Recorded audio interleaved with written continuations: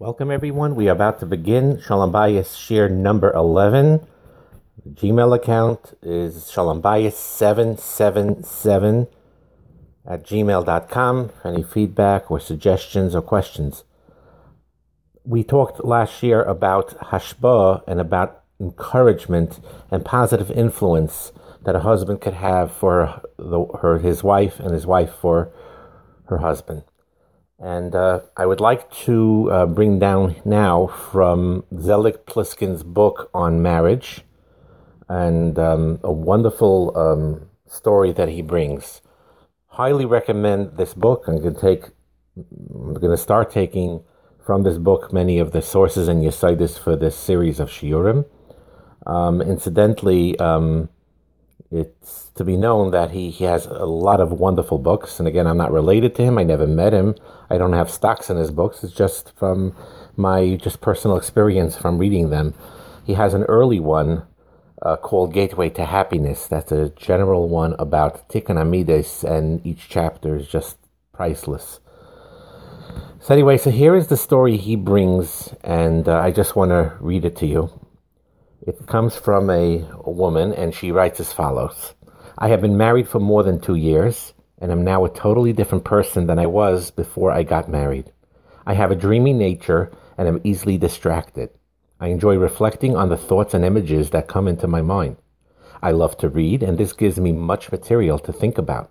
When I was a teenager, both my father and mother would often become irritated by my nature. My father was always busy and in a rush, and he accomplished much with his dynamic personality. Often when he asked me to do something, I wouldn't hear him the first time.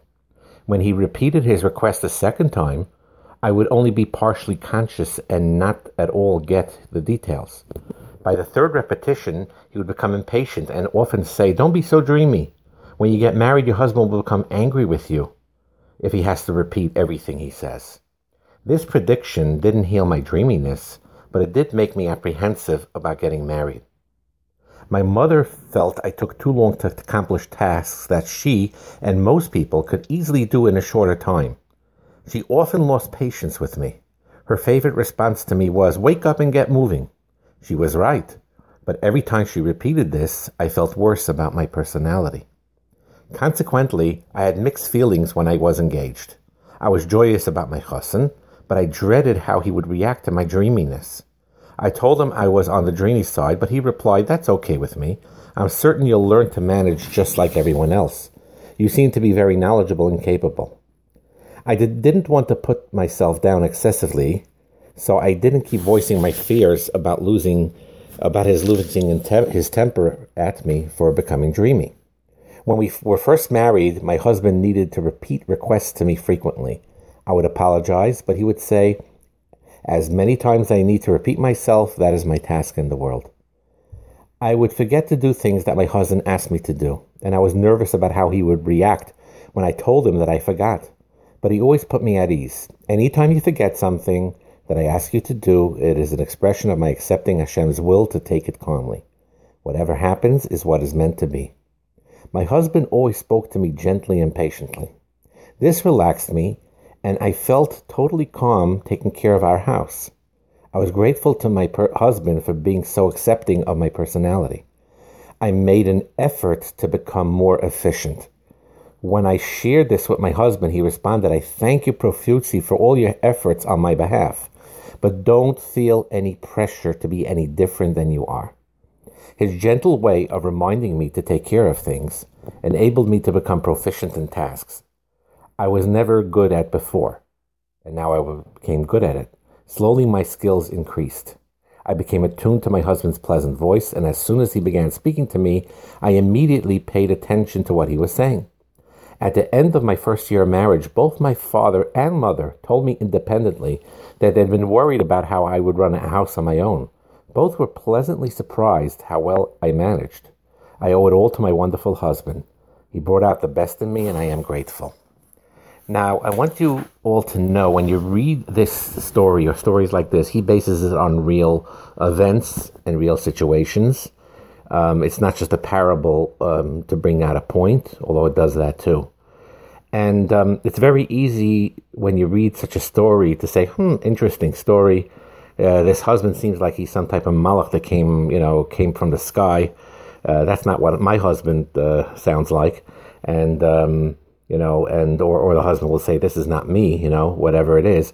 But the truth be told is that when you read such stories, especially in books like this, where it's based on reality and based on his experience of knowing what could be accomplished, when you do these things and you act in such a manner that slowly but surely will build up the self-confidence of your spouse, your husband or your wife, it's important to realize that he's talking to you as well. Yes, you. In this, when he writes this analogy, it seems like this husband is perfect, but that's not the point he's trying to convey. The husband has, most likely other flaws, or even in this case, he wasn't always as patient as it sounded when he, in this analogy. There were times probably where, he wasn't on his best, or it irritated him. And that's the realism you have to have when you read these stories. But that's not a reason to become cynical when you read these stories. Because truth be told, each one of us, all of us, we don't have to be rabbeim or professional mechanchim. The truth is that we all have an neshama, and we all have that koyach of being mechanech and being mashpia. Now, you're not mechanech a spouse like you're mechanech a child. It's more mashpia. Mashpia means, Rav Yaakov Kamenetsky used to say it, mashpia comes from the word shefa, or it also means like in a slant. When you have water, let's say on a high place, and there's a slanted plane where the water flows downward automatically. And in many cases with a husband and wife, it's not a matter of, instruction. Your spouse is not your Rebbe, and your spouse is certainly not your Talmud. But it's more hashpa of, acting by example, and also talking gently, and that the positive behaviors that you exhibit, sooner or later, little by little, will flow downward and flow through the entire home and into your spouse's, personality as well. And that's another thing that people need to know. Everyone has that koyach, and everyone can learn that skill. And that's why I always felt it was important that even if people are not in the chinuch field per se, or not in the therapy field per se, everyone with sometimes it comes more naturally to you, sometimes it doesn't come more naturally to you. But there is so much good data out there and so much information that is so helpful and useful. And there's so much abilities that each one of you have within you.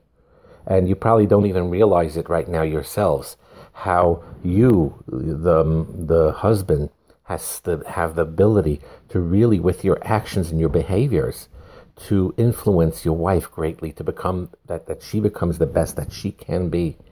And with the wife as well, she could bring out the best in her husband, literally transform him over time in a positive way, in a way that doesn't mean that you're transforming, that the husband becomes something that, you're making him into something that he wasn't.